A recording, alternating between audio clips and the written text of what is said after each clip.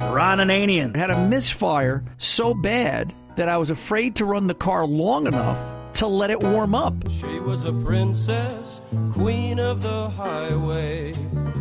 Sign on the road said, take us to Madre.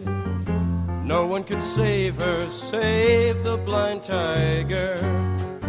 He was a monster, black dressed in leather. She was a princess, queen of the highway. The Car Doctor. I know when you're gone, your kids are going to look at it and go, what are you going to do with Pop's old car? I don't know. It's junk. Let's just throw it away.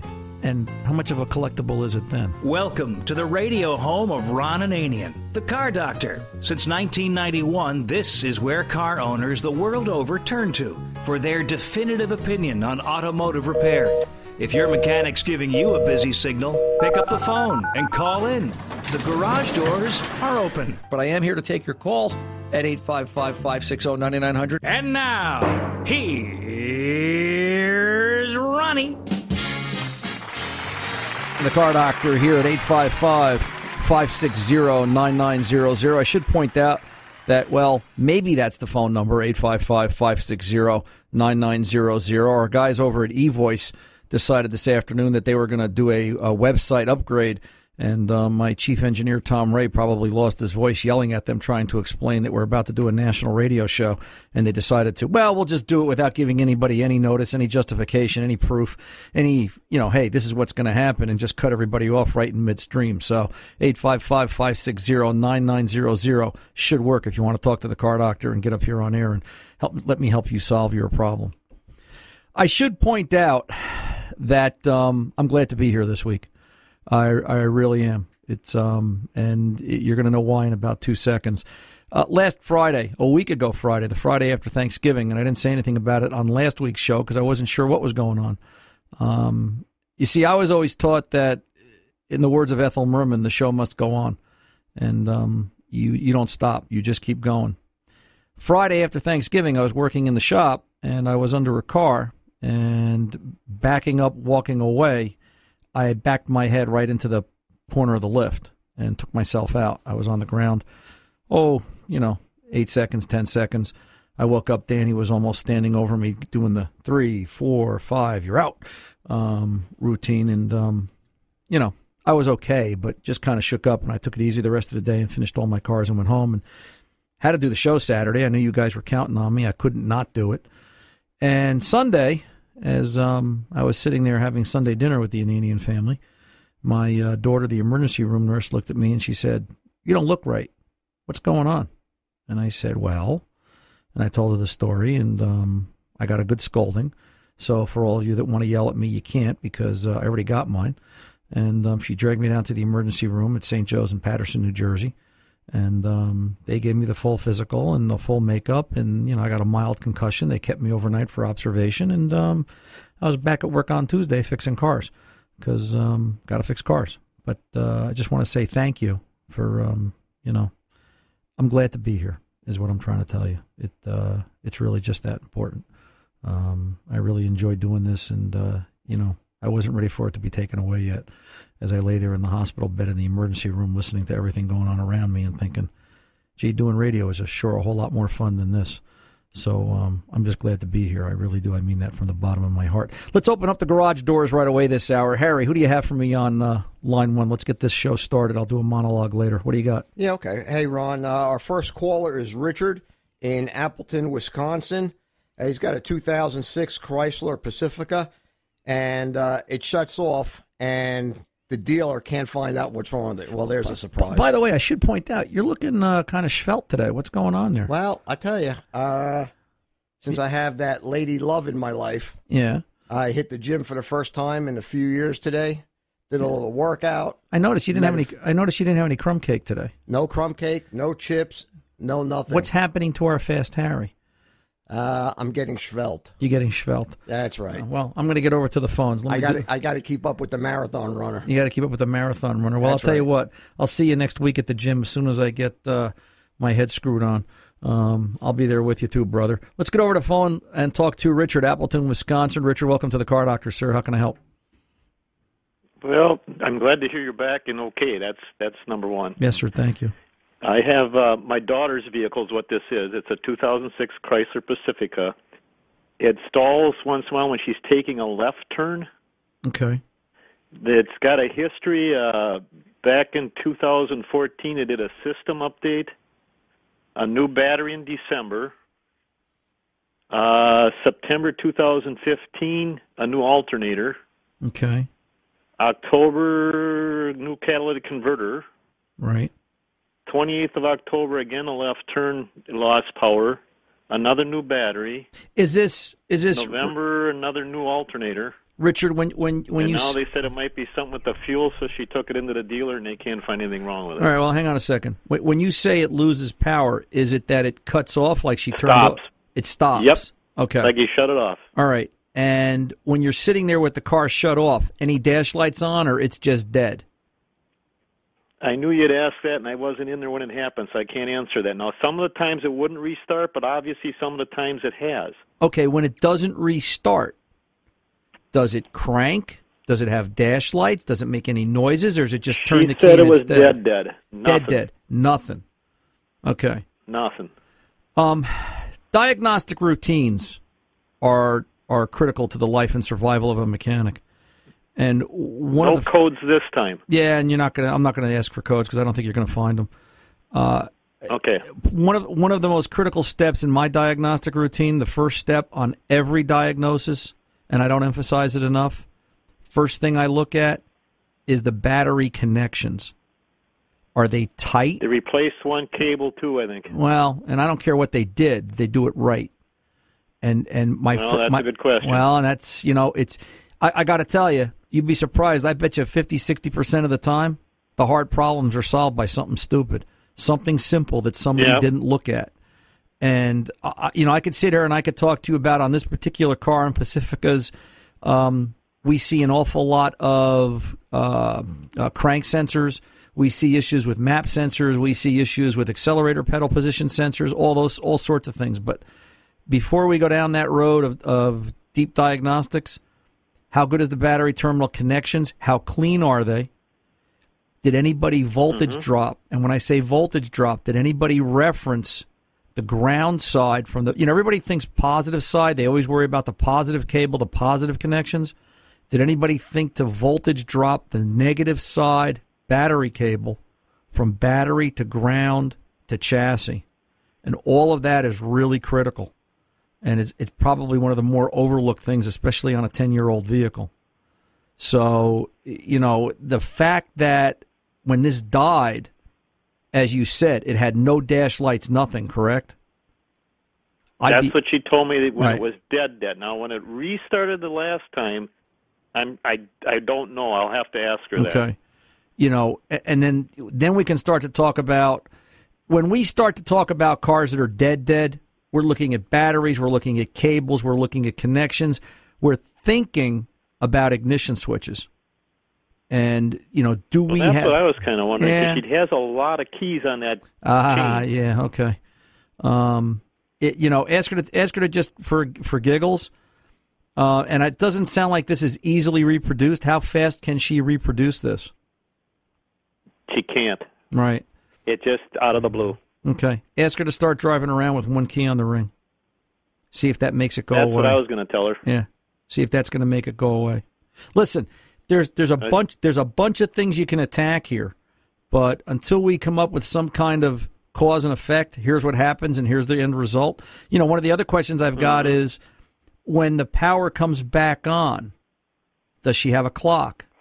Does the clock have to be reset? Does the radio have to be reset? All right. And now on that car, it may be that if you disconnect the battery, it doesn't lose the presets.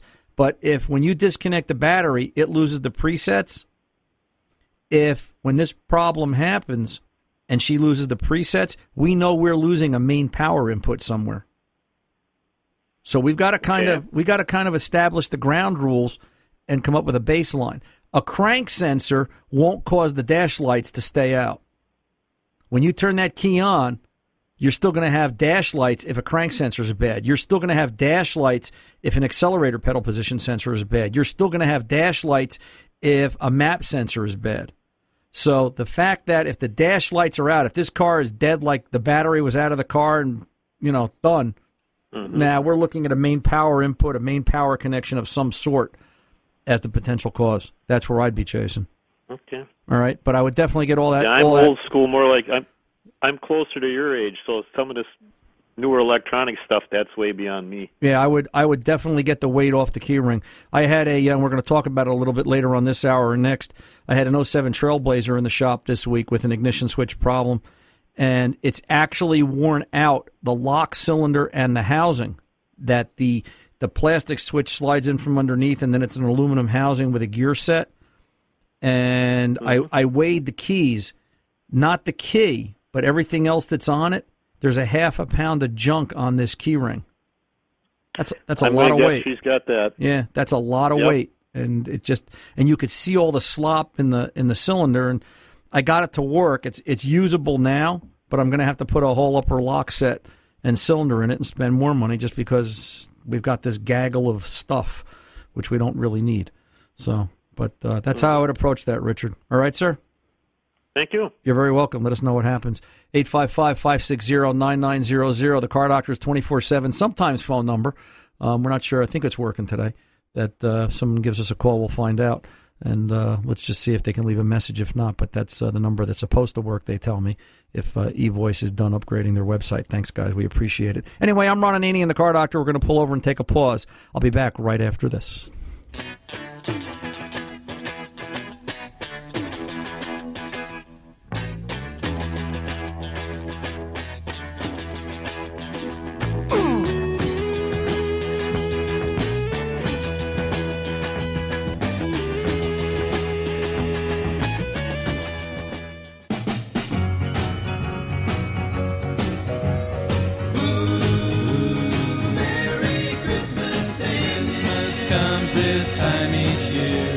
Welcome back. Ron Ananian, the Car Doctor here, 855-560-9900. The Car Doctor's 24/7 number.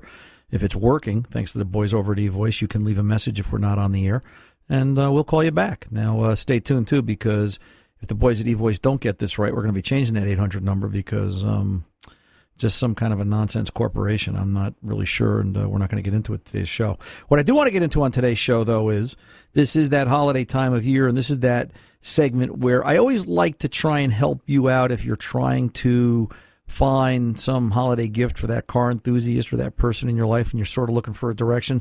So I've compiled a little list, and we'll do this in no particular order of preference. I like all these products. These are based on some of your phone calls this year and some of the things you've been asking us, and just some gentle reminders on if you're stuck for holiday gifts. And these range from not so expensive to, okay, a little over the top. Turtle wax. What's wrong with giving your favorite car enthusiast? Yeah, I know. I heard everybody in the room groan, oh, no, I'm going to get a bottle of car wax for Christmas. Well, in all honesty, there's a couple of reasons here. You know, Turtle Wax is great stuff. Obviously, they were one of the early wax companies, and they've been around forever. Everybody knows the name. Everybody remembers the commercials from way back when, and they've grown with the times. They've got some great products. They've got a quick and easy exterior cleaner. They've got a quick and easy wax product. They've got all sorts of things at turtlewax.com. But the point is, if you want to take care of your car, if you want to teach your kids to take care of their car, Turtle Wax, there's no better place to start and teach them about detailing and cleaning and waxing. And with winter coming in so many parts of the country, you know what? Even though wax is sometimes a spring thing, it's also a let's protect the exterior of the car if it's going to sit outside thing. So getting a coat of Turtle Wax on it right now would be a great idea to help enhance the value of the car and take care of it. Plus, it makes a nice holiday gift, and you can do some nice wax products and wax cleaning kits for, you know, under $100, under $50, whatever your heart desires. Carbon cleaning. We thought about this. We said, you know, what else can we get somebody for the holidays, for Christmas, whatever it is they're going to celebrate out there, and what's different? How about a carbon cleaning? There's a company out there called BG Fuel Air Induction Service, or actually BG Products, and they've got a website, bgfindashop.com. Now, BG Products do a variety of things. They've got fuel air induction cleaning. They've got diesel service. They've got power steering flushes. They've got all sorts of fluid cleaning, fluid handling type of maintenance for your vehicle. You can go to bgfindashop.com. In other words, a repair shop in your neighborhood that utilizes the BG product of a family of cleaning materials for the automobile, maintenance, fuel injection, cleaning, trans service, etc. Buy a gift certificate to that repair shop. $50, $100, whatever service you want to buy, or just say, hey, I want to buy my dad a carbon cleaning for his 2010 Chevy pickup, and, give that to Dad as a stocking stuffer, as a gift on Christmas morning, if that's what you're into. And you can read also all about, and they've got a very nice website, BG Find a Shop, some nice pictures of valves and valved carbon deposits and things like that, and the value that carbon cleaning does. So bgfindashop.com if you're looking to do that. Remington Industries, RemingtonIND.com, makes some of the best floor mats on the market. Again, we're into winter. Winter's coming, and their line of edge liner floor mats set the market on edge, no pun intended, about a year or so ago. And just a really great custom-engineered to fit the vehicle type of floor mat. No junk. They're available. You can find more information about them at RemingtonIND.com. Talks all about their edge liner, talks about some changes they've made in production and how they've improved the plant, and some of the things they're doing in terms of design. And there are other products besides floor mats, but Remington makes a very, very good floor mat, and they kind of don't get a lot of press because they're so busy making floor mats and some of their other products that you don't hear about their name as a front line like some of the other companies out there. But take it from me, very good product, RemingtonIND.com, for a great set of floor mats for that special someone in your life. Again, I get it. Car enthusiast, maybe, maybe not. You know what? Maybe mom wants a nice set of floor mats. They also have, for the moms in the back of the cars, the back of the soccer moms, they have the small compartment satchels if, mom wants to carry things for the dog or for a baby in the back. With the stroller, they have those type of compartmental holders for the back area of an SUV. So Remington IND has all of that. All Data. Why not All Data? All Data, we talk about them all the time with their subscription service in terms of the professional repair shop, but All Data also has subscription service for DIYers, for the do-it-yourselfers. And we've talked to them from time to time. We're going to try and get them on the air again this year before the year runs out, just to see what's new. But All Data, you can go down and let's say you own a 2010 Chevy Avalanche. You can get factory information from All Data, a 1-year subscription, and anywhere from $35 to $50 a year, I believe it is. So you can give somebody, repair information on how to fix their car and bulletins and all the rest of the good stuff that the professional sees across the board on all the cars. And you can do it through All Data. Just go Google search All Data DIY, and it'll bring you to the website, and you can see what's there. Launch. What would a Car Doctor Christmas list of holiday gift ideas be without talking about Launch and their family of scan tools? Because I think what kind of scan tool can I get is the number one question that everyone presents to us. And right now, as we've said before, none better than the Launch CRP 229. In the budget, little high end maybe, $400 to $600, depending upon where you get it from, or some of the street numbers that we're seeing. We've seen it a little cheaper elsewhere, but you can expect to pay somewhere around $400 to $600. Great scan tool. Have one in the shop. Updates like magic. Works really well. The Launch CRP 229. You can find more information at LaunchTechUSA.com. I'm Ron Ananian, the Car Doctor. That's it for this year's Christmas list, although I'm sure there'll be another one coming up shortly. We'll return right after this. Don't go away.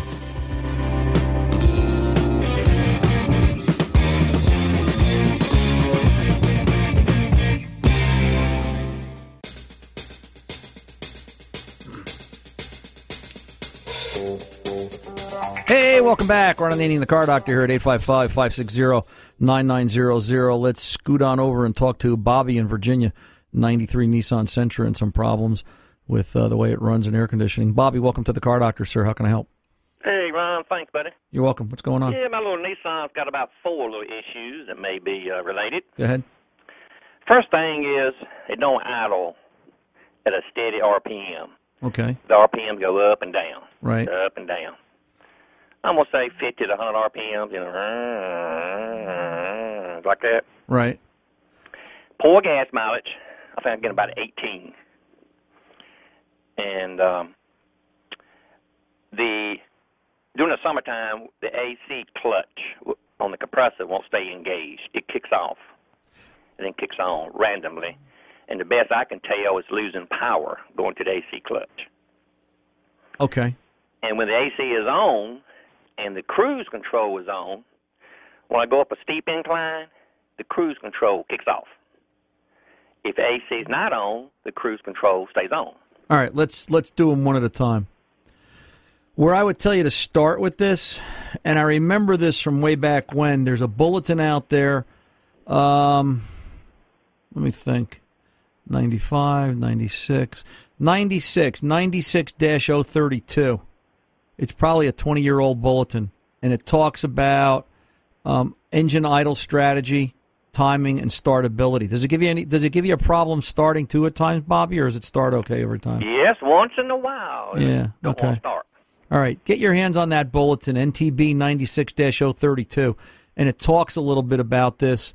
And the gist of it's going to be, that bulletin's sort of the tip of the iceberg, but there was also, and it's probably carbon on the idle air control valve, which was very common. And then there was a sub-harness, which probably isn't available anymore, that had a condenser in it. Because what would happen is the idle air control valve would start to cycle so badly, it would affect AC clutch operation. It would change voltage on the line, and they used a capacitor to control voltage feedback to prevent the clutch from kicking off. Now, the AC clutch is going to kick off on that vehicle normally if the idle is too low or you're at wide open throttle. These were the days of, trying to get fuel economy and more power back into a car, so we would make you sweat if you put your foot to the floor. This wasn't really high-tech technology back then. We kind of did the best with what we had to work with. But it was not uncommon that these had dirty idle air control motors, and that would explain the stalling and the sometimes startability. And that would also affect AC clutch operation. And I wouldn't be surprised, depending upon how dirty that idle air control is or what sort of feedback it's getting, if that was somehow affecting cruise control operation also. Because I remember this, the idle air control valves on those, the original ones, there was something in the way they were constructed that they were feedback issues, and they caused all sorts of electrical gremlins within the vehicle. Makes sense to me. Right. When it doesn't start every once in a while, if you have mind to step on the gas pedal just a touch, just crack the plate a little bit, I wonder if it would start, and I bet it does. That's what I have to do. Yep. Yeah. Okay. Yeah. See, that's where we're going with this. So, but I think if you can find that sub harness, which let's see, 93. That was more than yesterday. Yeah. So good luck with that. But that'll cover it for you. All right, sir. I'm gonna look it up as soon as we hang up. Okay. You take good care and let us know if we can do anything else for you. Thanks, Ron. You're very welcome. And that kind of brings up the argument about what do you do on an older car when you've got something that you need software. It's a computer problem, and they're not keeping parts like that. And where are we going? And I wonder about that. I was going to start the show, the opening monologue this hour. I wanted to talk a little bit about this 07 Trailblazer, and I think we'll squeeze it in here if we can. In that, I had an 07 Chevy Trailblazer this week at the shop that has a communication fault code, and it's setting codes that tell me that 3 of the modules in question here are losing power all at once. And there's nothing common on these 3 modules except the ignition switch. The ignition switch, it points towards a bad ignition switch, that the switch just intermittently flakes out on one leg and the vehicle won't communicate amongst itself. All the modules kind of shut off and just don't work. So bottom line, it comes back to it needs an ignition switch.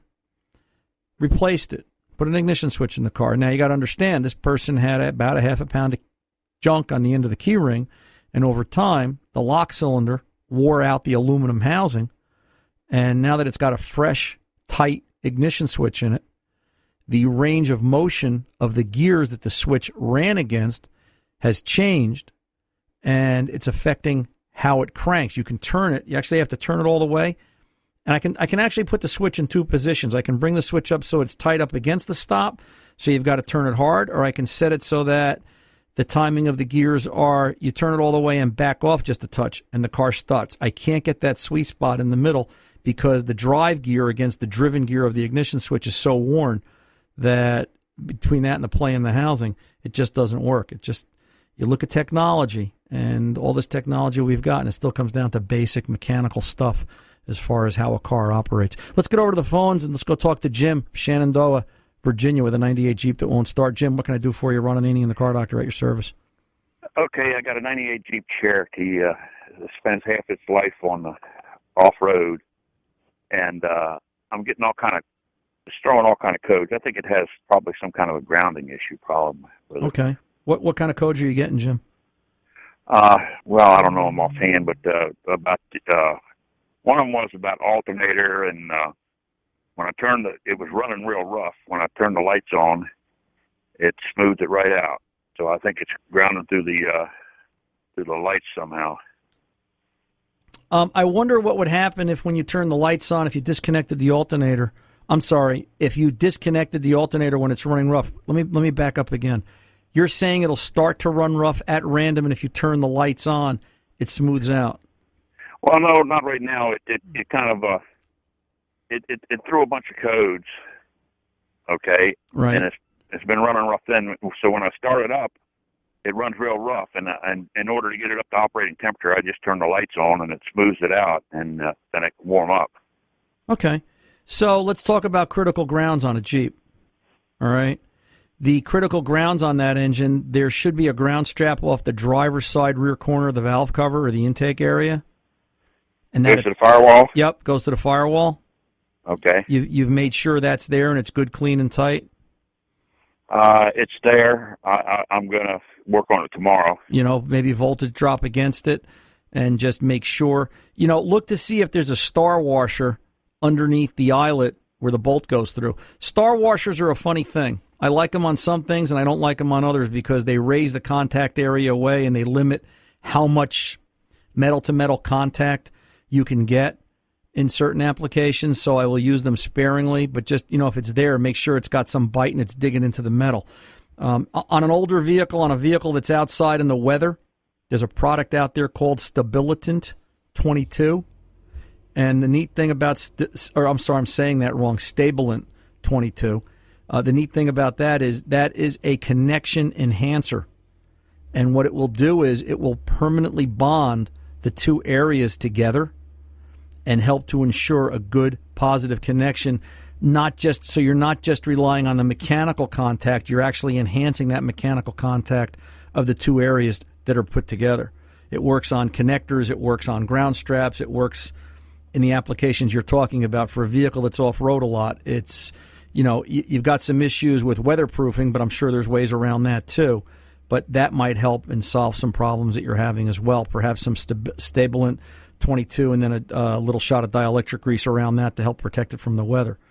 That's different than dielectric grease. Right, it's different than dielectric grease. It's expensive. It's not cheap stuff.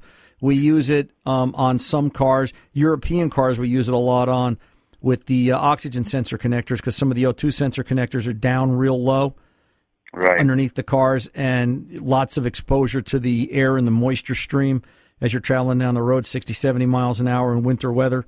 And even with weatherproof connectors, we'll take apart O2 sensor harnesses and we'll find damage on older vehicles. As cars get older, the weather seals start to dry out and things start to seep in and get to where they're not supposed to be. So it is a performance enhancer, to say it that way. But I would go over all the grounds. There's a ground coming off the negative battery post. There should be. The battery cable, if I remember right, splits. One end goes to the block. The other end goes to the fender well, which is chassis ground. Obviously, that's correct. Obviously, make sure that's good, clean, and tight. I'd be curious if the alternator has a bad diode or a diode issue. And I'd wonder if when the engine's running rough, if you were to just unplug the alternator gently, I don't know if I would take the heavy battery lug off, but I would just disable the, I think there's a 2-wire connector or a 3-wire connector at the back of the alternator. If that just became disconnected, the alternator stopped charging, I wonder if the problem went away. All right, well, we'll try that as a last resort. You know, if you have a lab scope, and I realize what I'm asking, but I would look at that in the shop with a lab scope to see if there's any AC leakage on the diode pattern. And that's another thing that I would look at as well. All right, sir, try those things. Give me a call back next week. I got to pull over and take a pause. Tony's jumping up and down. The clock's running late this segment, so we'll do it that way and talk again next week if we have to. I'm Ron Ananian, the Car Doctor. I'm back right after this.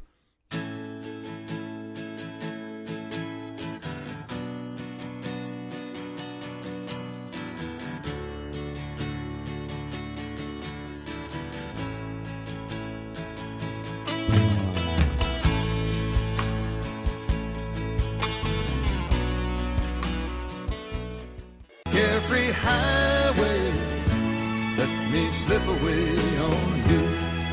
Hey, Ron Ananian, the Car Doctor. I'm back, and let's keep it going this hour. So, I want to shoot a quick piece of email here, and it's a good segment. It's a good spot to do that. Ron, I've been listening to you every week to your show since it started. Really, 25 years ago? Well, I get it. This is from Lewis, and let's see, he's got to be in New Jersey somewhere, 973 area code. Thanks for all the invite, insights, and entertainment. I didn't think I was entertaining. My kids don't think I'm funny. Well, I think the older I get, the more they think I'm funny, but that's another story. I've been waiting for you to bring up one topic, and so far you've not. Of a Subaru 2014 Forester. It has a CVT transmission. The dealer says a 100,000-mile service, and it's expensive. What's your opinion? I'll be listening for your answer. Should I do it sooner? I have heavy-duty usage. Thanks again for all the years. Sincerely, Lou. Thanks, Lou. I appreciate you coming to me from the heart like that, and I appreciate you being there and counting you among the Car Doctor Nation. Subaru CVT trans fluid, and I think this is true on all CVTs when I say this, that this is a funny animal. They don't like to service this, and I don't know why. And the manufacturer's perspective across the board, and Subaru seems to lead the pack, is it never breaks. But if you were to look up, and I did a little research on this just so I knew from what I spoke, if you were to look up the conditions to replace the trans fluid on a CVT Subaru, it's like this. You would check fluid condition, all right? And it says fluid condition, metal particles, excessive wear of the internal of the transmission body, replace CVT fluid. If the fluid is thick and varnished, means burnt clutches, replace the CVT fluid and check the trans to see if it's operating correctly. If the CVT fluid is cloudy or has bubbles in it, it's water mixed in the fluid, change the CVT fluid. The only time they want you to change the trans fluid, in their opinion, less than 100,000 miles, is when something is broken. But if you notice, a lot of what they're saying is after something blew up, burnt up, or got contaminated, change the fluid. Other than that, they just want you to drive it until it breaks or until it gets to 100,000 miles. I agree with you, Lewis, because I think between the lines what you're really saying to me is that right? Look, manufacturers don't sell service. Manufacturers sell cars, and that's what it's all about. And in the game and age of we get it to 100,000 miles, you change the trans fluid at 120. If you didn't do it right or if you didn't do it at all and it needs a trans, you buy a new car. Hey, the manufacturer's happy. I'm one for maintenance. I think everybody knows that. You know, we get rid of a car on our terms, not on the car's terms. And it doesn't matter if the fluid is expensive or the service is expensive. That's the manufacturer's fault. But the fact of the matter is that I don't think there's any car out there that would not benefit from a fluid change, whether it be trans or engine oil or coolant on a regular basis. Because when you look at the statistics and when you look at the vehicles that don't go the distance, they're the ones that didn't have maintenance.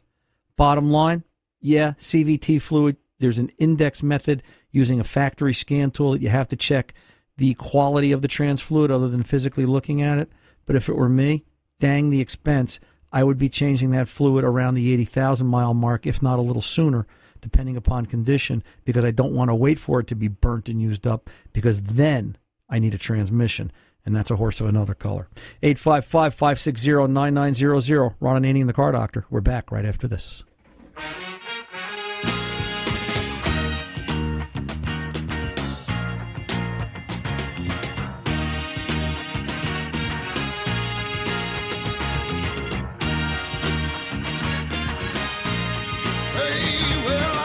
A stranger in the black sedan, I want you hop inside my car.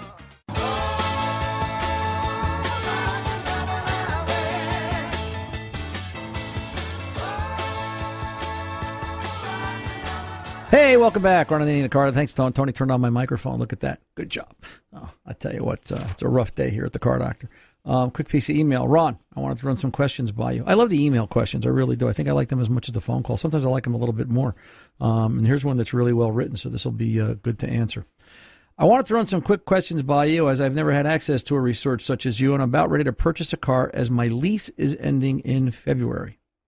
For years, I admired the Audi A3. And now there is a used 2011 Audi A3 2.0 6-speed manual for sale with 45,500 miles, and I'm wondering if this could be a worthwhile purchase for someone like me. I plan on having this dream car of mine for years. Various review websites claim this year is very reliable. Yeah, but reliable compared to what? Reliable compared to other Audis? That means that you only have to push it down the road half as much as the previous models. As I really can't afford any repairs while I'm paying it off, the warranty is done. I assume this car will require a special mechanic. Absolutely. Blonde hair, blue eyes, speaks German to service it, meaning dollars. You got that right. The owner selling the vehicle has been very forthright about its history and records, and even paying for the Carfax report, so that it's all that's left is me going to see it and bringing someone with me to take a look. Also, judging by the mileage, the owner babied the car, and he said it was not his daily driver. Let me know your thoughts, Katie. Katie, do you know what Audi stands for? Now, you have to own one to understand this, and this usually strikes a nerve for the people that have owned more than one, as they've owned them longer and longer. Audi stands for another underpowered demonic invention. At 45,000 miles, you're probably in good shape. The question is, what will it need at 60,000 miles? You've got to look at a 60,000-mile service. Don't go by what the websites say.